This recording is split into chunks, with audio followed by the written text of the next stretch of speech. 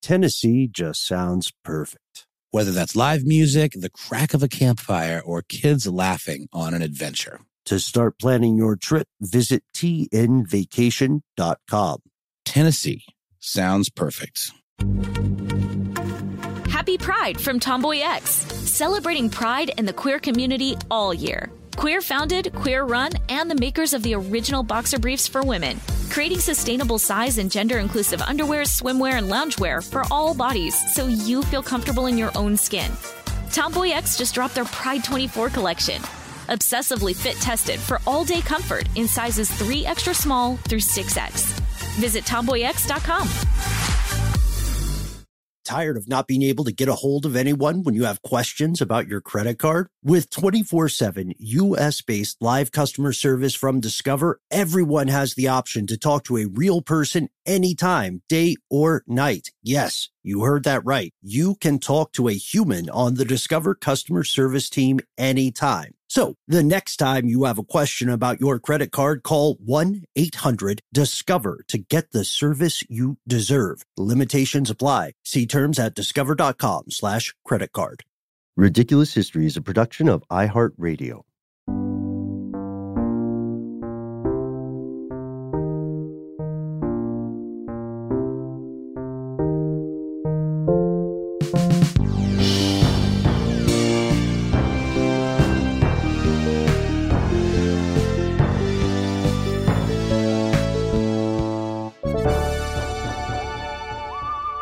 Welcome back to the show, Ridiculous Historians. Thank you, as always, so much for tuning in. Today, we bring you the story of the Whoopee Cushion Emperor, who did a lot more than that. Anyway, my name's Ben. Yeah, Ben. Noel here. He did a lot of stuff. And you know what? There's one thing that I think we can both agree on is we love a good, corrupt, decadent Roman emperor story. For the podcast. Now, of course, going into this, we do have to establish that with powerful figures of old, especially for some reason, Roman emperors and maybe popes, whenever you hear their stories, especially past a certain historic threshold, you have to assume that there's some exaggeration, a little bit of the equivalent of tabloid writing in the mix there, but just from the jump. We do have to say, take some of this with a pillar of salt, but we had a lot of fun telling our super producer, Casey Pegram, some of the highlights of this guy's career before we even recorded. Yeah, we did. There's no nipping minnows in this one, if you'll all recall that from Ridiculous Histories of yore. Who is that? What decadent emperor had the nipping minnows with the castrated young boys that would pretend to be little fishies nipping at his heels in the bathing pools? There is decadence of that caliber in this story, but this one is almost more about what the greater Roman population might consider heresy or sacrilege, right? This is how this emperor really put it. It wasn't the decadence or the hedonism or the orgiastic behavior. It was really kind of just dissing their pantheon. Yeah, that earlier, the nipping minnows guy that you just mentioned, Noel, that was Tiberius. Ah, yes. Yes. And he did other things. I think that's just what we latched onto because it was so raunchy and so weird. Today's story is about an emperor, a heretic, a problem child, if anybody recalls that film franchise, especially in his early days, who is known most commonly today as Elagabalus, which is, love him or hate him, that's just a fun name to say. Elagabalus. It sounds like a spell. Elagabalus is hella fabulous. When it comes to a name, and it's a name that was, I love the idea of giving yourself a name, right?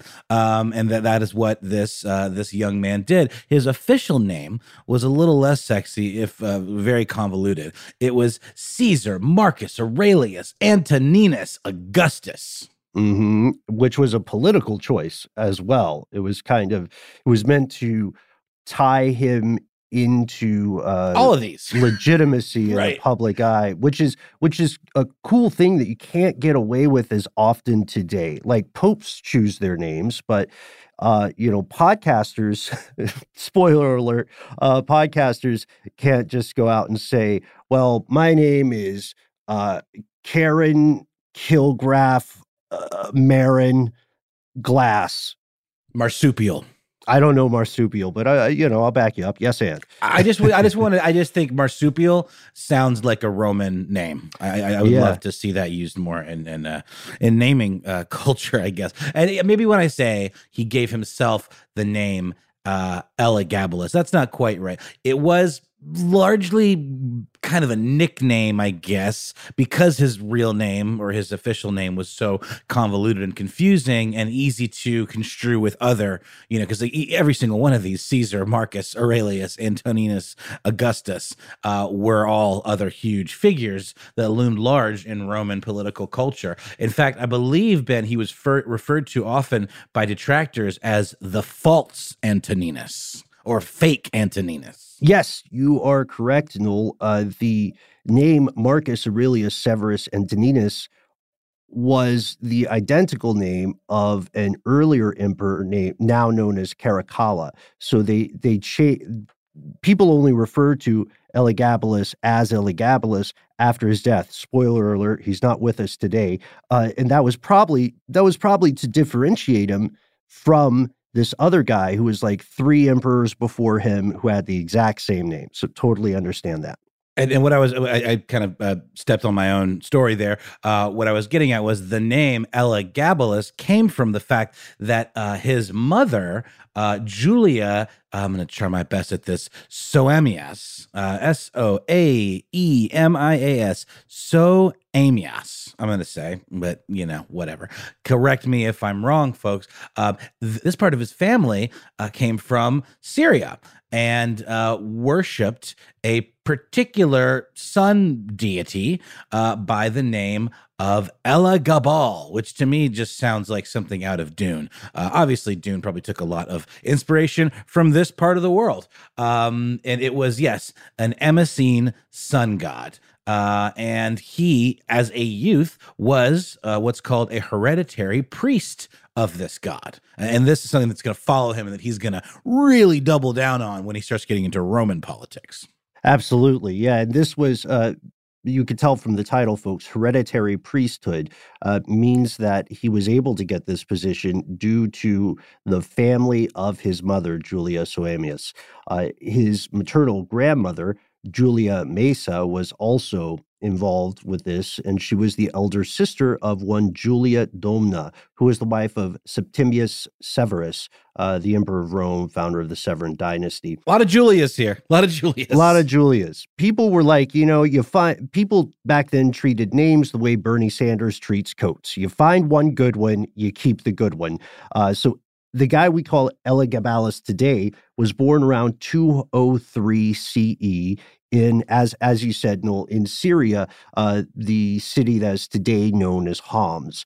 This gives us some weird perspective. First off, the way he gets to become emperor is super sketchy. It's a great story, but I want to plant a seed for a little bit of perspective. Mm-hmm. So recently here in the U.S., a new president was elected. That president is Joe Biden, and Joe Biden is only the second Catholic ever elected to the office of the presidency in the history of this country. The other one was JFK. Thankfully, right. our country's gone, I would like to say, progressed a bit such that it's not a huge deal or controversial, but we'll see how religion and religious affiliation plays a huge role in the real controversy surrounding Elagabalus. Like, people were calling him this false emperor for a number of reasons. His bedside manner didn't help. So he's set up for success. He's born into the upper echelons. He's part of the priesthood class. He's got some connects with the ruling dynasty. The Severan dynasty was from 193 to about 235 CE. So he's born during this dynasty, and he has a connect with them. His mom and his maternal grandmother, both Julias, were crucial probably the puppeteers behind the scheme to raise him to the throne of Rome. And as we see often occurring in ancient monarchies, there's a good argument that they were pretty much in control of the empire, especially when Elagabalus was in his younger days. Wouldn't you say? I would say that, Ben, and I got to get it out of my system real quick before we progress too far. Whenever I hear the word Severin or Severus, the first thing I think of is the Velvet Underground song, Venus in Furs, and the lyric goes, Severin, Severin, speak so slightly, Severin, down on your bended knee, taste the whip, in love not given lightly, taste the whip, now bleed for me. So, I mean, obviously this is a reference to that kind of S&M hedonism of this particular era of Roman culture. I mean, it's spread throughout, we see it, but the particularly kind of kinky behavior. And I mean, the name of the song is Venus in Furs, after all. Oh, well, let me get this out of my system then. I'm going to only reference it once. The whole time I was reading and researching the Severus dynasty here, I was just picturing Snape from Harry Potter. Also like, a thing, yes. Born again and again, just using a different name.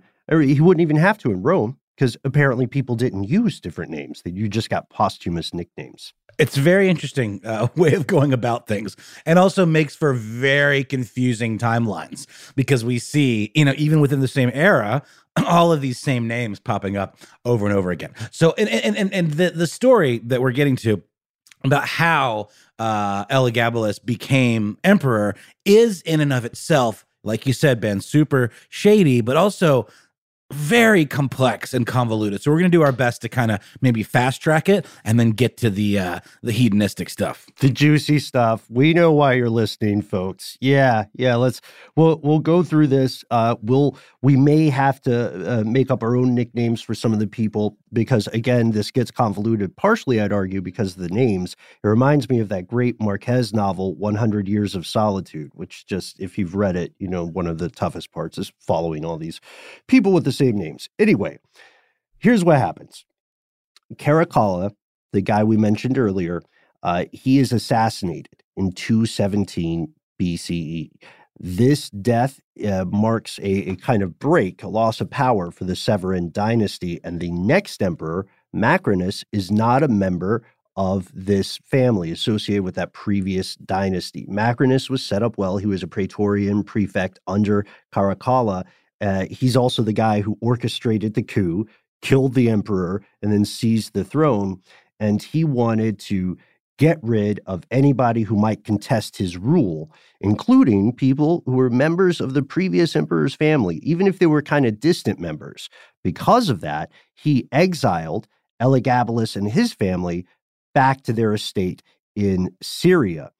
But it turns out that Macrinus may be underestimated just how badly the emperor's family wanted to return to power. So why is Syria so involved in Roman politics?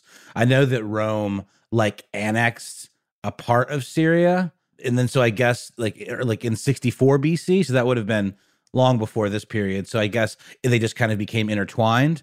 So there could have been like Syrian families because of that relationship that moved up in the pecking order. Yeah, it's like it was a important province of the empire. So it definitely was part of the empire. It was just also considered, like, because of the way assimilation works, they're probably considered a little bit culturally different.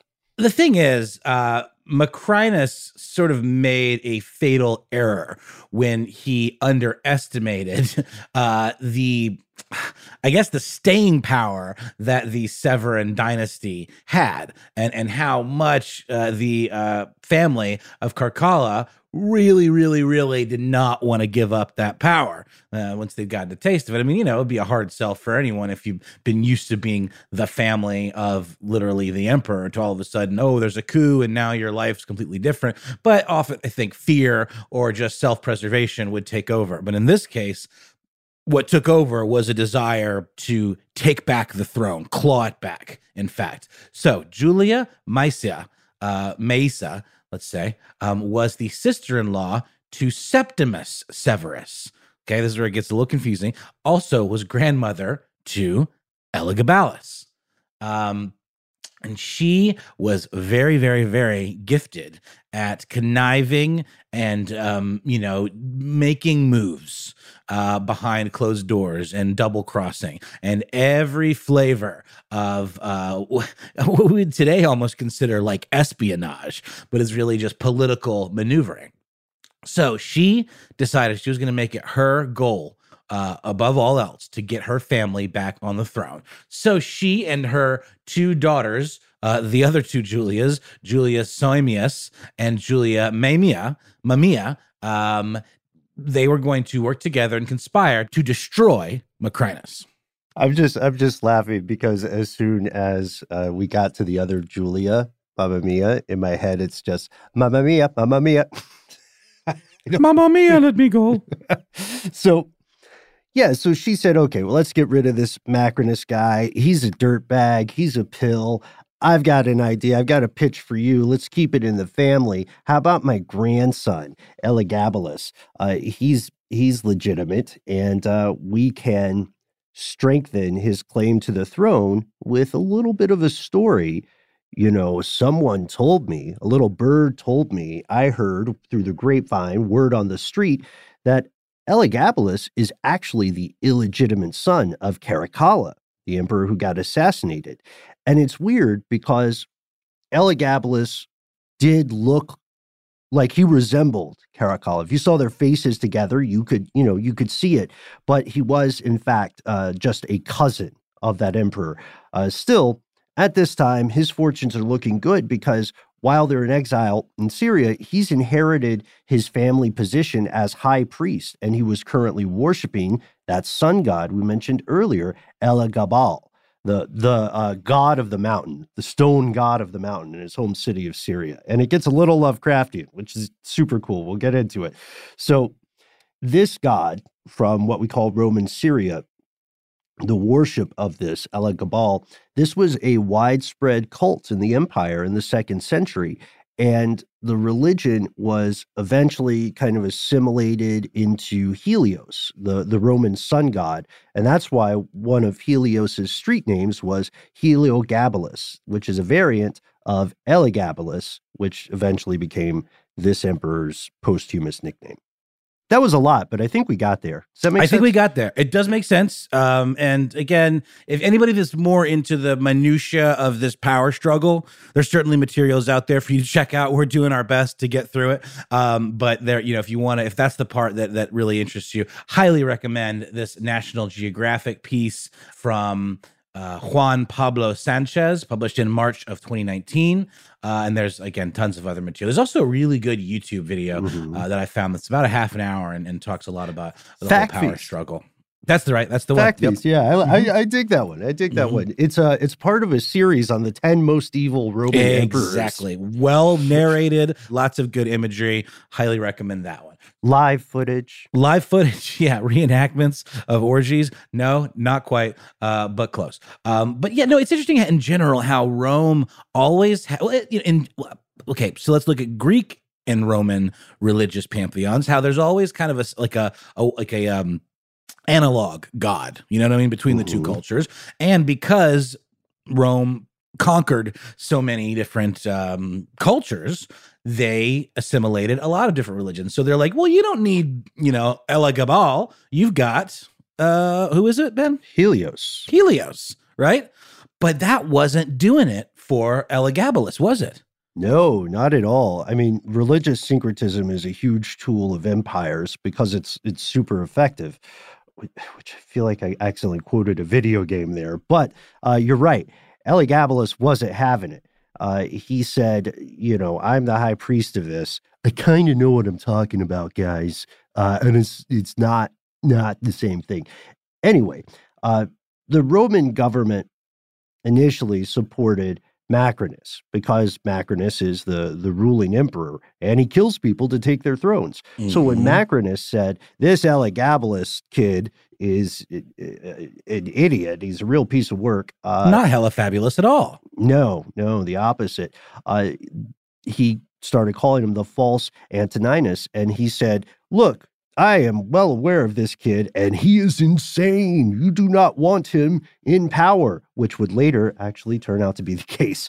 So the Senate listened to their emperor, and they said, you know what? Good point, Emperor. We're going to declare war on this guy and his mom. However, the mom, she has a plan.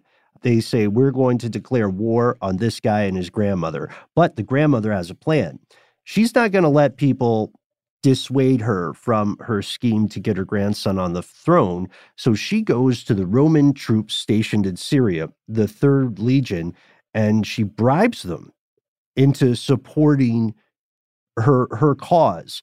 And this kind of hamstrings Macrinus's forces in the area. She bought out the troops that he was going to use, basically. Yeah, 100%. And with that support and with this, seemingly legit, Severan pedigree, right? Elagabalus was presented to the centurion Publius Valerius Camazon and his troops. And he was convinced. He was good. So the military essentially decreed that he was the new emperor of Rome. Does that about cover it, Ben? Yeah, that gets us there. Happy Pride from Tomboy X, celebrating pride and the queer community all year. Queer founded, queer run, and the makers of the original boxer briefs for women, creating sustainable size and gender inclusive underwear, swimwear, and loungewear for all bodies so you feel comfortable in your own skin. Tomboy X just dropped their Pride 24 collection. Obsessively fit tested for all day comfort in sizes 3 extra small through 6X. Visit tomboyx.com. Tired of not being able to get a hold of anyone when you have questions about your credit card? With 24/7 U.S.-based live customer service from Discover, everyone has the option to talk to a real person anytime, day or night. Yes, you heard that right. You can talk to a human on the Discover customer service team anytime. So the next time you have a question about your credit card, call 1-800-DISCOVER to get the service you deserve. Limitations apply. See terms at discover.com/credit card. This episode is brought to you by eBay Motors. eBay Motors is here for the ride. Noel, do you remember your favorite car? Well, yeah. It was an Eddie Bauer edition Ford Explorer. Oh, that's cool. I just remember it was my dad's. I was a hand-me-down car kind of kid. Dad would buy a new car. I'd get that car. And I just remember feeling so awesome being up above everybody, like I was in Mad Max or something, I had a lot of land yachts that I loved. I had Pontiac Bonneville's. Right? Oh, I never had an El Camino. My dad had one, and that was a real interesting use of our collective time, keeping that thing running. But I think these cars all kind of speak to us because they were such a fundamental part of our lives. Do you remember when I had that Monte Carlo? That's what I meant. I said El Camino, and I meant Monte Carlo. I miss it so. The Monte Carlo was tough. I had a series of Monte Carlos, and the last one, God bless it, I had to learn a lot about car maintenance just to keep that guy running. Totally. But it still was like a perfect fit. It's almost like finding your true love. Like when you recently got a car a few years back now. Oh, man. And funny you should say that. That particular perfect fit was the Honda Fit, which I love dearly. But, Ben, it's getting a little long in the tooth. And while it's been incredibly reliable up to now, it's getting to that age where I might have to start looking for some parts here and there to keep it running. Mm-hmm. And that's where eBay Motors comes in. With over 122 million parts, you can make sure your number one ride or die stays running smoothly. Brake kits, LED headlights, roof racks, bumpers, whatever your baby needs, eBay Motors has it. And with eBay Guaranteed Fit, it's guaranteed to fit your ride the first time, every time, or your money back. Plus, at these prices, you're burning rubber, not cash. So keep your ride or die alive at ebaymotors.com. Eligible items only. Exclusions apply. So they say he's new emperor of Rome. Other legions in the east follow with their own recognition. So now the empire is in an unstable state, no pun intended, meaning that there are two people claiming to be the emperor. Elagabalus had a tutor, a eunuch named Gannes, who later became a general, and Gannes would go on to defeat Macrinus in Antioch, in modern-day Turkey, just like not even a month later. So Marinus is defeated, and he flees on June 8th, 218 CE. He is executed at Cappadocia. They also catch his son and kill his son. And so Elagabalus declares his victory to be the beginning of his reign as the Emperor of Rome. He is 15 years old. He takes all the titles, and then he goes instantly into diplomacy, or his mother and grandmother do, because he sends these letters, these like, let's bury the hatchet letters to the Senate in Rome. And the way that these letters are phrased, from what we can tell, is very much like, hey, you can get with the times. You can ride the wave with me, or you can drown when it crashes. So the senators knew they were getting an offer they couldn't refuse. It was kind of gangster. So they went along with it, and boom, the Severan dynasty is back in play. But pretty quickly, as they're traveling to Rome, we start to see some unusual behavior on the part of the new emperor. Yeah, what we might call historical weird flexes, but nothing like too out of the ordinary. I mean, he liked fine clothing. He would drape himself in the finest purple raiments embroidered with golden, accoutrement. You know, he was like basically iced up, you know, wearing heavy necklaces and bracelets adorned with the finest of precious jewels and metals. And he crowned himself. And also like this, I don't know, from reading this, maybe I'm a little confused about the imagery here, but it makes it sound like he was wearing a crown, and a tiara. He was just extra. He was extra dude. Mega extra. Yeah. Golden jewels, all that stuff. And he had like a crew following him around that would accompany his every move with flutes and fifes and drums and all that. And he was just constantly like strutting around and like really being very performative with his behavior. And he would openly participate in these orgiastic, let's call them services or rituals, in, devotion to his god, Elagabal. Right. In service of this religion. So he could be considered a bit of a peacock, a bit vain, a bit strut forward. He was accused in later historical writings of living in a, quote, depraved manner, engaging in unnatural vice with dudes. We all know what that means. The troops who were stationed nearby were kind of digging it. They were like, this is a great show. This is before Cirque du Soleil. This is the best they could get, right? So they're like, this is a heck of a show. So they would travel to his temple and watch him do his priestly duties, and they were just taken in by the spectacle of it. But that was all before he was the emperor. He was just an exiled person at that time. Now that he is the dude in charge of the Roman Empire, the soldiers are less and less impressed. And according to a work called the Historia Augusta, the soldiers soon began to regret that they had conspired against Macrinus in the beginning. And they were starting to think, I don't know, is this kid really going to be a good emperor? And the soldiers weren't the only ones worried, Noel. Even Elagabalus's grandmother, who was largely responsible for this scheme, started to think, I don't know if my grandson, I love him to death. Elagabal, bless him. I don't know if my grandson is fit to be emperor.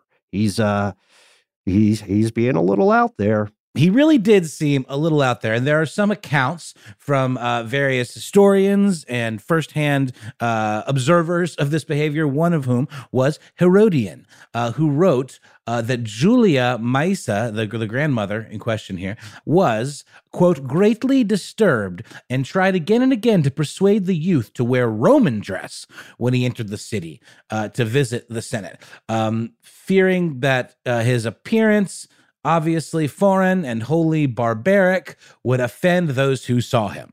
So again, like not only are these outfits that he's flexing, super extra and ostentatious and over the top, they represent a completely different culture. And there is kind of a need in this situation, if you're coming from a different culture, to at least give the appearance of, respect, or maybe not full assimilation, but certainly not just outright flouting of the culture that you're coming into, right? Yeah, absolutely. Think about it this way. So there's already been great instability. When you, the average Roman citizen, see your new emperor, you want to think that emperor, hey, they look Roman. They look like someone I could sit down and have a cup of wine with. And they look like someone who would be a Roman emperor, and they act that way too, as low as the bar is for well-behaving emperors. If this person looks different, if they look as though they are from a foreign culture, then the average Roman citizen and the average Roman soldier and the average Senate member may feel on some level less like members of the Roman Empire, more like members of an occupied state. You know what I mean? There's a lot to be said for this. Now, these things are all happening. This kind of soup is stirring and simmering. The party arrives in Rome. And when they get to Rome, a lot of people who remained loyal to Macrinus are executed, the way Macrinus and his son were killed. And a lot of people in the Senate are left alone. They already got those letters of amnesty and reconciliation. However, other high-ranking imperial officers whose loyalty was in question, they were at the very least dismissed. And then they were, this is so ridiculous, they were replaced by goons from Syria. People that just like the grandmother and the kid liked them. And Elagabalus, again, he's a teenager. He's ignoring most of like the day-to-day job of being an emperor, the details, the decisions. This is left up to his mother and his grandmother, who become the first women who are given permission to attend the Roman Senate, and they're even given senatorial positions. So we'll see this pattern. I would argue that his mother and his grandmother were probably well qualified to be in the Senate, but we see this pattern of this emperor hiring unqualified people for very important positions. And, long story short, the way they write it in an article by History Things is this: it could only go downhill from there. It's not an exaggeration, because as soon as this guy's in Rome, emperoring full time, he's awash in controversy. It's one thing after the other. It's always something with Elagabalus. That's right, because it seems that more important to him than the idea of being the emperor of Rome was what we talked about at the very beginning of the episode. This identity that was very important to him as being the high priest of Elagabal. It was, the emperor stuff wasn't of that much importance to him. It wasn't really something that was top of mind.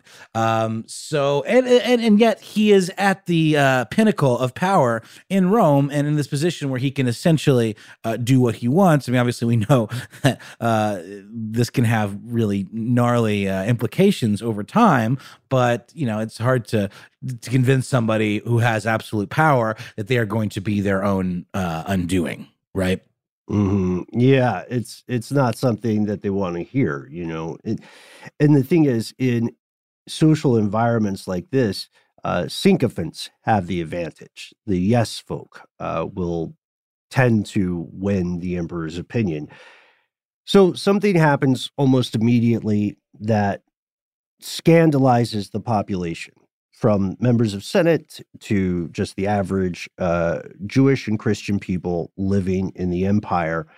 As you said, Noel, Elagabalus feels, I guess the best way to say it is, he feels like a high priest who later became emperor, but is still a priest. And so he says, away with the old religions. We're going to replace the old traditional religion of Rome, in a large part stolen from the Greeks, with this other religion that I'm a high priest of, the worship of Elagabal, This Syrian god is even going to replace Jupiter, the primary god of Roman mythology. And so to do this is what I feel like is Lovecraftian. I might just be reading tea leaves here.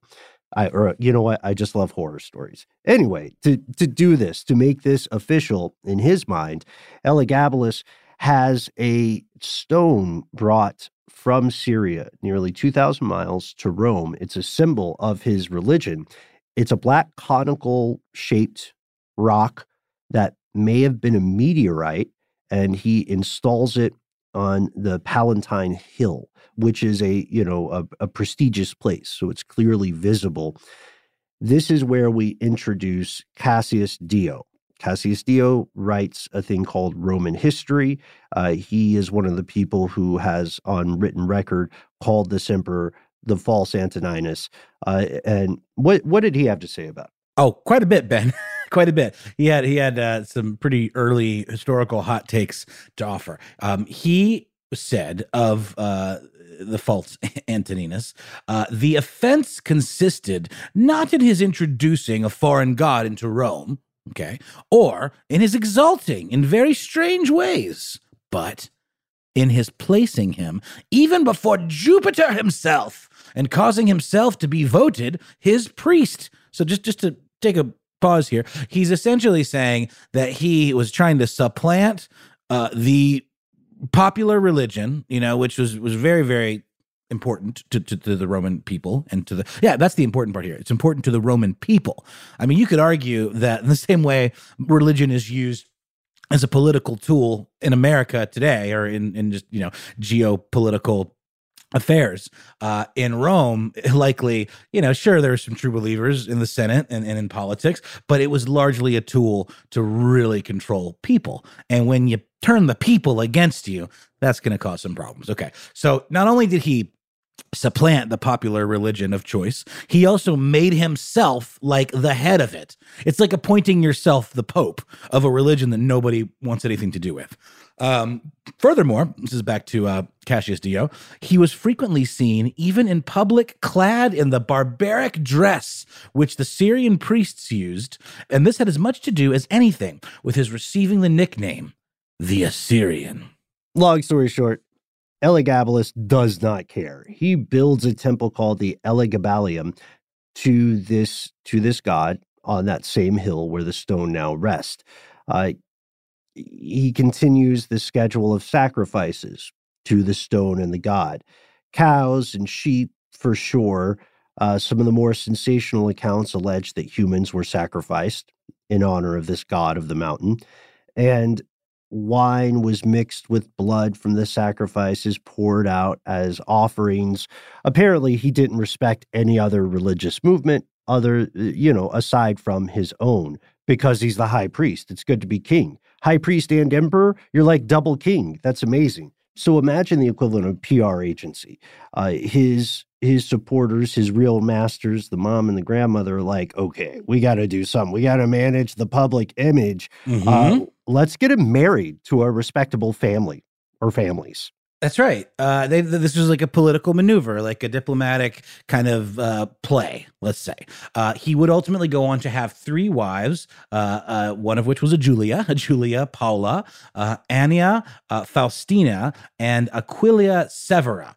And the last of those, Aquilia Severa, was a particularly contentious one in terms of the way it was perceived by the public, because she was known as what was called a Vestal Virgin, which, Ben, is a term that I think we hear thrown around sort of in like colloquially,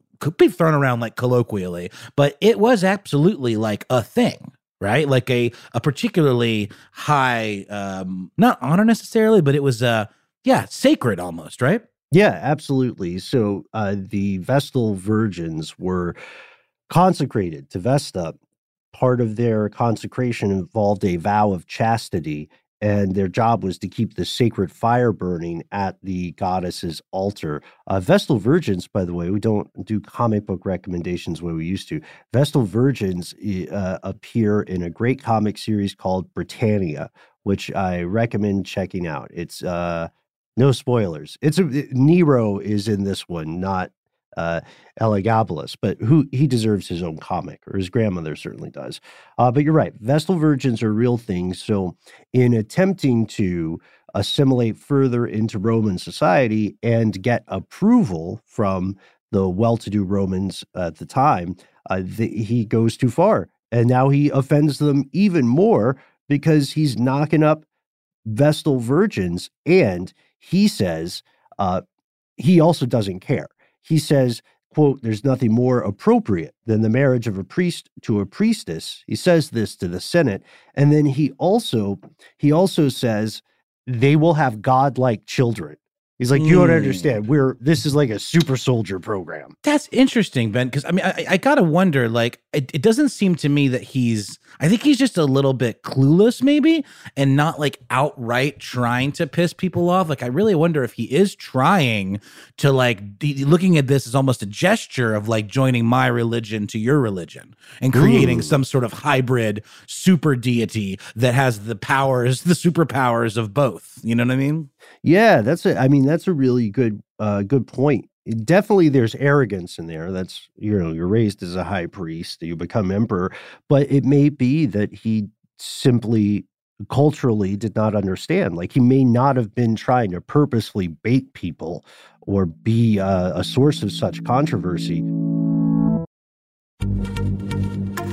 Happy Pride from Tomboy X, celebrating pride and the queer community all year. Queer founded, queer run, and the makers of the original boxer briefs for women, creating sustainable size and gender inclusive underwear, swimwear, and loungewear for all bodies so you feel comfortable in your own skin. Tomboy X just dropped their Pride 24 collection. Obsessively fit tested for all day comfort in sizes 3 extra small through 6X. Visit tomboyx.com. Tired of not being able to get a hold of anyone when you have questions about your credit card? With 24/7 U.S.-based live customer service from Discover, everyone has the option to talk to a real person anytime, day or night. Yes, you heard that right. You can talk to a human on the Discover customer service team anytime. So the next time you have a question about your credit card, call 1-800-DISCOVER to get the service you deserve. Limitations apply. See terms at discover.com/credit card. This episode is brought to you by eBay Motors. eBay Motors is here for the ride. Noel, do you remember your favorite car? Well, yeah. It was an Eddie Bauer edition Ford Explorer. Oh, that's cool. Yeah. I just remember it was my dad's. I was a hand-me-down car kind of kid. Dad would buy a new car. I'd get that car. And I just remember feeling so awesome being up above everybody. Like I was in Mad Max or something, you know? I had a lot of land yachts that I loved. I had Pontiac Bonnevilles. Right? Oh, I never had an El Camino. My dad had one, and that was a real interesting use of our collective time, keeping that thing running. But I think these cars all kind of speak to us because they were such a fundamental part of our lives. Do you remember when I had that Monte Carlo? That's what I meant. I said El Camino, and I meant Monte Carlo. I miss it so. The Monte Carlo was tough. I had a series of Monte Carlos, and the last one, God bless it, I had to learn a lot about car maintenance just to keep that guy running. Totally. But it still was like a perfect fit. It's almost like finding your true love. Like when you recently got a car a few years back now. Oh, man. And funny you should say that. That particular perfect fit was the Honda Fit, which I love dearly. But, Ben, it's getting a little long in the tooth. And while it's been incredibly reliable up to now, it's getting to that age where I might have to start looking for some parts here and there to keep it running. And that's where eBay Motors comes in. With over 122 million parts, you can make sure your number one ride or die stays running smoothly. Brake kits, LED headlights, roof racks, bumpers, whatever your baby needs, eBay Motors has it. And with eBay Guaranteed Fit, it's guaranteed to fit your ride the first time, every time, or your money back. Plus, at these prices, you're burning rubber, not cash. So keep your ride or die alive at ebaymotors.com. Eligible items only. Exclusions apply. He keeps going, and he's so extra. He has these elaborate processions where elephants, tigers, and lions are pulling chariots up the Vatican Hill, and they're trampling over these tombs that are in their way. So like they're going through this graveyard. And then he also has this weird kind of lottery system that he plays with giving away stuff. He likes to go to the population, like while he's presiding at various games, he likes to go to the population and give them what he calls chances. They're essentially presents that are completely arbitrary and up to him. Like one day he might throw a nice steak out in the crowd or hundreds of gold coins. And he did this because he liked to watch people run and scramble in the dirt for this stuff. But then another day he might just throw out a dead dog. You never know what you're going to get on the Elagabalus show. Exactly. It really is kind of a weird, twisted lotto. Did we talk about the next kind of big public kerfuffle, the divorce? Oh, no, we didn't. But yes, there was a divorce. There were several divorces. That's right. Remember Paula? That was Julia Paula. He divorced her, claiming that she had some kind of blemish on her body. And that was his first wife. And in doing that, before the divorce was official, he basically moved in with Aquila Severa. So that was against the law, against Roman law and custom. And also because she was the one that was consecrated to Vesta. And he, according to the account from Cassius Dio, impiously defiled her. Yes. Yeah. Impiously defiled. And in order to prevent further controversy, that marriage was also dissolved. So picture his PR team. History will tell you this guy had between 3 to 5 wives. So he was going through it. And he was also doing stuff like throwing parties where he might serve fake food just for the lulz, like food made of wax or marble or stone. And there's one story, unproven, unconfirmed, that says once upon a time, he threw so many flower petals on his dinner guests that some of them almost suffocated. But these are childish pranks, and there is a reason we called him the whoopee cushion emperor at the top. There is stuff we have to mention. Now, this may not be appropriate for all audiences. We're gonna Noel, I propose that maybe we veer away from stuff that might be too graphic. Yeah, for sure. Okay, but we have to talk about his reputation for being an absolute hedonist. For sure. Like I said, I was setting up for that at the top of the show with that Velvet Underground quote, the whole taste the whip situation. But his stuff went even deeper than just your everyday, kinks, right? Yeah. So he had this street rep as a guy who just couldn't control himself and didn't bother to. The Augustan history describes it as this, quote, "He had never had intercourse with the same woman twice except his wife, and he opened brothels in his house for his friends, his clients, and his slaves. On one occasion, he gathered all the city's prostitutes in the forum and appeared before them in a woman's costume and with protruding bosom." And it's this that actually, and I think it was that YouTube video that we talked about, Ben, sort of credits him as being one of the first trans people in history.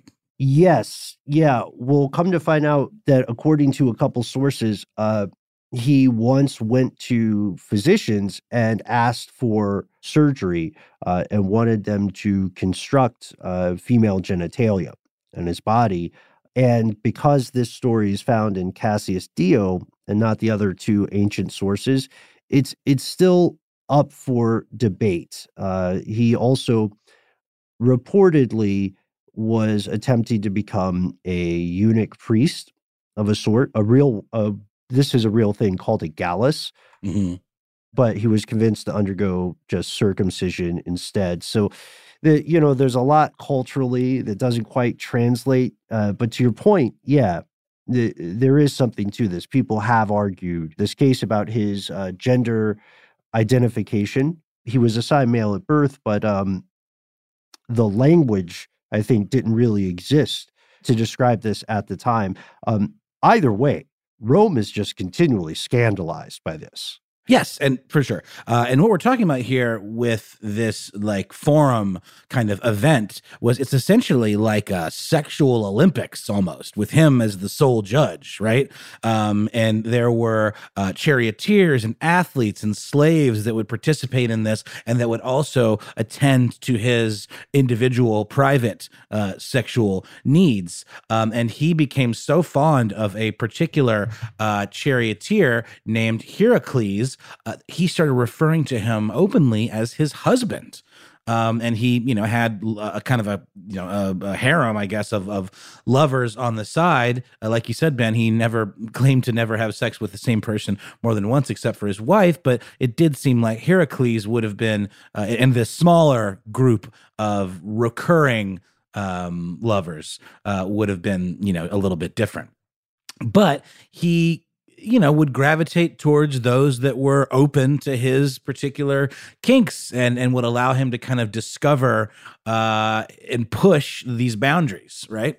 Yeah. And there's even the story that Elagabalus would deliberately put himself in situations where he would be discovered sleeping with other people, entirely in the hopes that his husband, Heracles, would, quote unquote, punish him. So there's I agree, there's a little bit of kink to this. So long story short, it doesn't take much for all the people who are disapproving of this guy to start talking about him and saying, he's unsuited for the role of emperor. He spends so much more time dancing around that gosh darn temple and buying exotic food and gold chamber pots. He does it like what emperoring does this guy actually do? And there are uprisings, especially in some of the more distant provinces. This is weird because picture Elagabalus, still young, wilding out. His whole life is like an episode of MTV's Cribs. But every so often, maybe in the middle of the night, he's looking out the window and he's thinking of what that Syrian oracle told him long ago. It makes me think of Cersei in Game of Thrones, who is visited by an oracle or a seer when she's a child and is told that like everyone she loves is going to die and all this stuff. To have that in your head, and it caused you to maybe act a certain way because a lot of stock was put into these types of predictions. And he was warned by this oracle that he should expect a short life and a violent death. And so again, he, in the same way that Cersei was always trying to keep people at arm's length and protect her children and all of that, he preferred the idea of being in control, being able to kill himself rather than being assassinated. So he kept this stockpile of silver daggers and poison, and he had a tall tower built and adorned with diamonds and gold so that at the moment when he, like the Hitler bunker type moment, he would ascend this tower and throw himself to his death before being taken alive and tortured and then ultimately, killed. Mm-hmm. There's also where we find out that he apparently also only wore Chinese silk when possible because he wanted to leave a good-looking corpse. Of course. Right. Despite all of his preparations, the tower, the daggers, and so on, he had an ignoble end. His grandmother masterminded the end of his career. She convinced him to adopt his 12-year-old cousin, Alexander, as his official successor. Alexander, not being completely crazy, became kind of popular throughout Roman society, doubtlessly because he had the support of people who wanted anyone but Elagabalus here. So Elagabalus smells something on the wind. He thinks his cousin is a serious rival. Starts planning to kill this 12-year-old, and so the family argues about it. On March 11th, 222 CE, Elagabalus orders the execution of his cousin, and the Praetorian Guard refuses. Ooh. They support Alexander instead. Twist. Feels like a coup. They were probably bribed by the emperor's grandmother. She bribes a lot of people in this story. Yeah. But why? She was seeing the tides turning, right? The tides of public support completely turning in away from her grandson who she had installed through the same type of behavior, the same type of underhanded double dealings. And now she sees the end in sight, right, for her. Yeah, that's right. That's right. So this is a move of self-preservation. Remember, we said this emperor was not really doing the day-to-day stuff. So who was? Probably Julia, probably the grandmother orchestrating the moves of the empire. So from her perspective, if I can slot out my crazy grandson who's not really working out and put in this other kid who's not as crazy, but is younger and more pliable, then I can just continue business as usual, So she watches Elagabalus get stabbed to death by his own soldiers at the age of 18. And his mother, Julia's daughter, is executed as well. Beheaded, dragged through the streets. Yeah. Eventually, I think they try to dump him in a sewer, but the sewer's too dump him. I know that at one point they do dump his headless body into the river, the Tiber River. Yeah. I read that they tried the sewer first and it wouldn't work. And so they said, okay, let's tie something heavy to this body and then throw it in the river. That's not a peaceful way to go. As soon as the Senate hears about it, they condemn his memory. They immediately name Alexius the new emperor, who rules until 235, when he is also, you guessed it, folks, assassinated. Emperor is a good job to keep while you have it, but their retirement plan is terrible. Oh my God, yes. I mean, you never really hear about many emperors living to the ripe old age of whatever, 30, I guess would have been for the time, and retiring, peacefully. Usually involves a lot of stabby stabs. Mm-hmm. And this ends the story of Elagabalus. So we're not ending on a completely dire note. At dinner parties, he was also known to slip what he called air pillows under his friends of low status. Those are animal platters. So those were whoopee cushions, to be clear. Oh. It wasn't all terrible. What a delight. Sex. Yeah, I'm picturing this. So you would literally take a cured of some kind animal bladder and blow it up, and then you'd sit on it and it'd make a fart sound. Whoopee. Yeah. So that's not the most light note, but this is a really interesting story, and it has so much tied into it. I think one important thing we can say, there are a lot of takeaways for us in the modern day, but one important thing we can say here, Noel, is that we're pretty lucky not to live in an age where an entire nation can be ruled by a 12 or 14-year-old. I hope that's not a hot take. I'm glad you have to have a few more qualifications than just the genetic lottery of birth.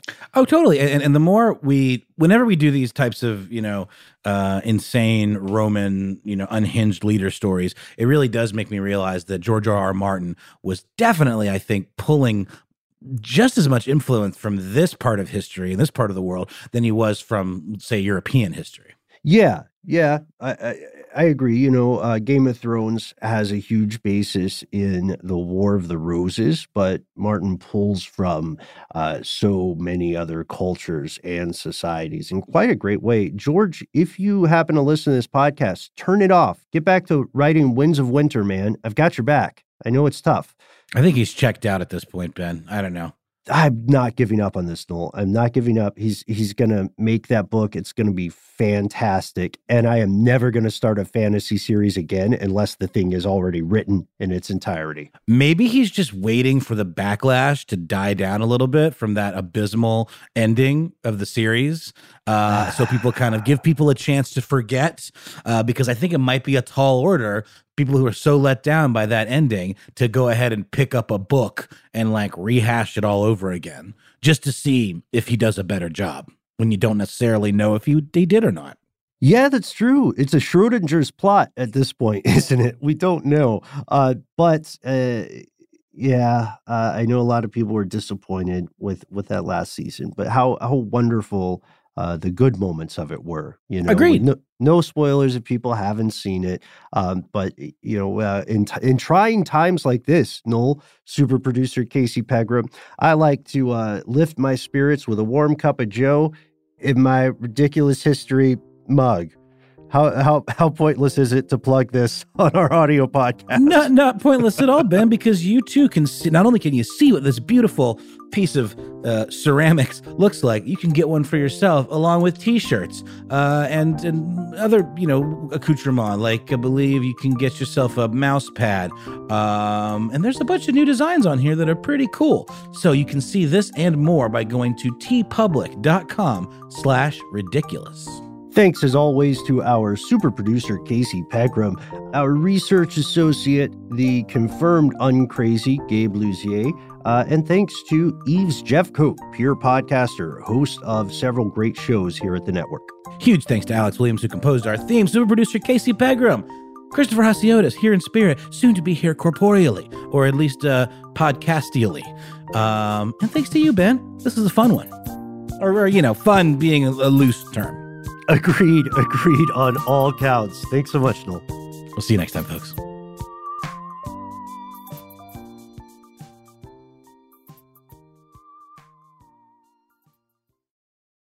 For more podcasts from iHeartRadio, visit the iHeartRadio app, Apple Podcasts, or wherever you listen to your favorite shows. Happy Pride from Tomboy X. We just dropped our Pride 24 collection. Queer founded, queer run, and creating size and gender inclusive underwear, swimwear, and loungewear for all bodies, so you feel comfortable in your own skin. Visit tomboyx.com to shop.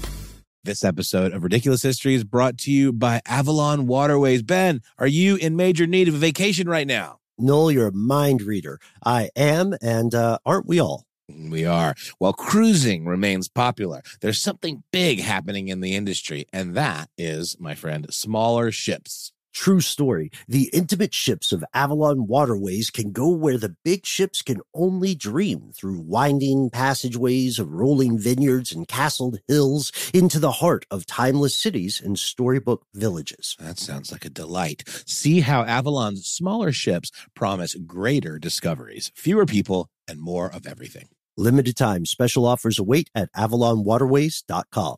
Tired of not being able to get a hold of anyone when you have questions about your credit card? With 24/7 U.S.-based live customer service from Discover, everyone has the option to talk to a real person anytime, day or night. Yes, you heard that right. You can talk to a human on the Discover customer service team anytime. So the next time you have a question about your credit card, call 1-800-DISCOVER to get the service you deserve. Limitations apply. See terms at discover.com/credit card.